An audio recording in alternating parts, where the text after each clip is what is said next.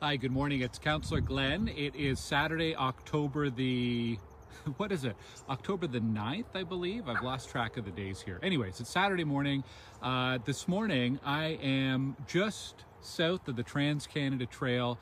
I just wanted to have a nice backdrop with some of the autumn leaves in behind me. It's a beautiful time of year in Stittsville. Lots of great fall colors all over the place. So good chance to walk around and explore them this weekend on Thanksgiving weekend. I've got a ton of updates this morning, locally, citywide, so let me jump right into it. First of all, I know a lot of people this week were very concerned about the fire on Wednesday evening. The fire happened kind of behind the police station near Canadian Tire Center.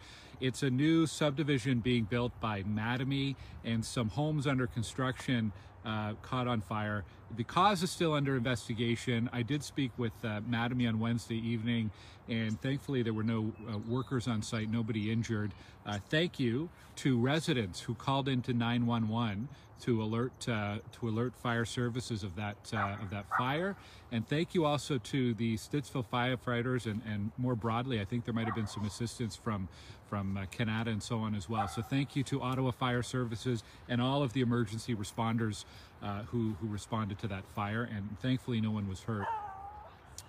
It's been a busy week. Let me tell you about some of the things going on. Yesterday, we celebrated the opening of Mark Yakabuski Park.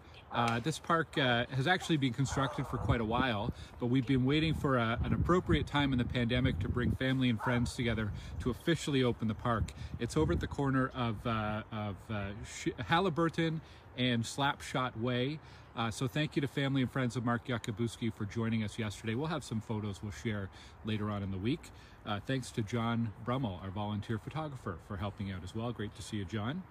On a COVID front, if you check out ottawapublichealth.ca, and please do, go see what Dr. Vera Etches has shared in her latest public statement. There's some advice there about Thanksgiving this weekend, also some advice about Halloween, and some tips for how you can stay safe and understand your risk here in the pandemic.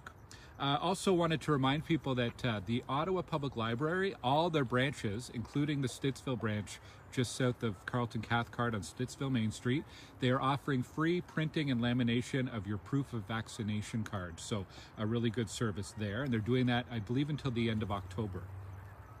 Some other things happening this week. The Transportation Committee at the city approved expanding the speed camera program. I know we talked a bit about this last week on the update. We're going to have 2 new speed cameras in Stittsville, one in front of Sacred Heart High School in Abbott, and the other in front of St. Stephen High School in Jackson Trails. These locations were chosen based on a traffic study at every school in Ottawa, and they looked at what schools or what school zones have the lowest compliance with the posted speed limit, and that's why these 2 school locations were chosen. We're also going in the direction of adding more and more speed cameras in school zones and other important community areas where we have lots of kids or lots of seniors. That's a direction you're going to see over the next few years.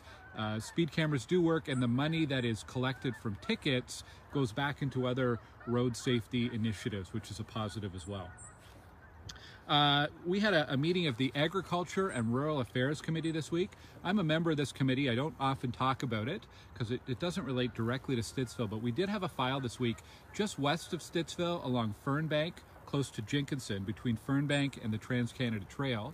And it was an application to open a aggregate resource area, basically a pit for gravel and sand and aggregate. Aggregate is stone that's used for construction and so on. We ended up recommending rejection of that application. The city has a ton of land already zoned for aggregate extraction, and basically the committee decided we don't need to approve another quarry or extraction type of activity there. So anyway, it's just an interesting discussion there. Clean out the Capitol. I want to say a big thank you to my team for helping out at Putney Park not too far from here. We did a clean up the Capitol on Wednesday morning, filled up 3 or 4 bags of garbage over the course of an hour at one of the local parks. I really want to encourage people. The Clean Up the Capitol campaign is ongoing. If you've got some family members, maybe a school class, maybe a workplace, and you're looking to do something positive and volunteer in the community, Clean Up the Capitol lets you basically adopt a park and spend an hour or two cleaning up the garbage. It's amazing what accumulates over the course of a few months. This is a campaign that happens in the fall and in the spring, and of course with COVID it's been very hard to do these campaigns, so really appreciate all of the volunteers who are taking part in those cleanups. I should also mention, just down the road from here, over at Lee Boltwood Park on Abbott, there's some volunteers assembling today to do some weeding and landscaping cleanup over at the park. So really thankful for community volunteers for taking care, taking some ownership of our local parks. It's great. We've had a lot of emails this week about blasting. We have continuation of blasting in the south part of Stittsville, I guess you'd call it, near Fernbank and Shea and the future Cope Road. They're building a trunk sewer, a new sewer to service new homes and to improve the service to existing homes. So to do that, they have to bury that sewer underground. There's a lot of rock in this area, so there is blasting. There is information on my website. If you go to glengower.ca/blasting, you'll see a list of all of the active blasting projects in our area, contact info if you think you may have damage as a result of that, and some information about what the different rules and guidelines are for blasting inspections and follow-ups whenever there's potential complaints or concerns. So check out that, glengower.ca/blasting. On a city level, I did want to talk about LRT. A few things. First of all, clearly there's an issue with RTG, Rideau Transit Group, the operation that runs the train right now. We had 2 derailments over the past 6 weeks or so, and the train is still not up and running, and we don't have a timeline for when it will be. Clearly there's something wrong with RTG, and I believe as a city we need to be doing everything possible within our contract with RTG to hold them to account. We had a long update on 3 hours, over 3 hours long, with our council on the legal steps that are being taken. We issued what's called a notice of default. It's the first step towards escalating some of the legal and contractual action against RTG. We're doing the right thing there, and stay tuned. I hope to be able to share some more information in one of our upcoming updates. The other thing I wanted to mention is this week at City Council, one of my council colleagues, Catherine McKenney, has put forward a motion calling for a judicial review. And I've had some questions about this from Stittsville residents, so I want to just give you a few of my thoughts heading into next week. First of all, I do think, well, there's some colleagues who say a judicial review is absolutely necessary. I do have some council colleagues who'd like to reject it outright.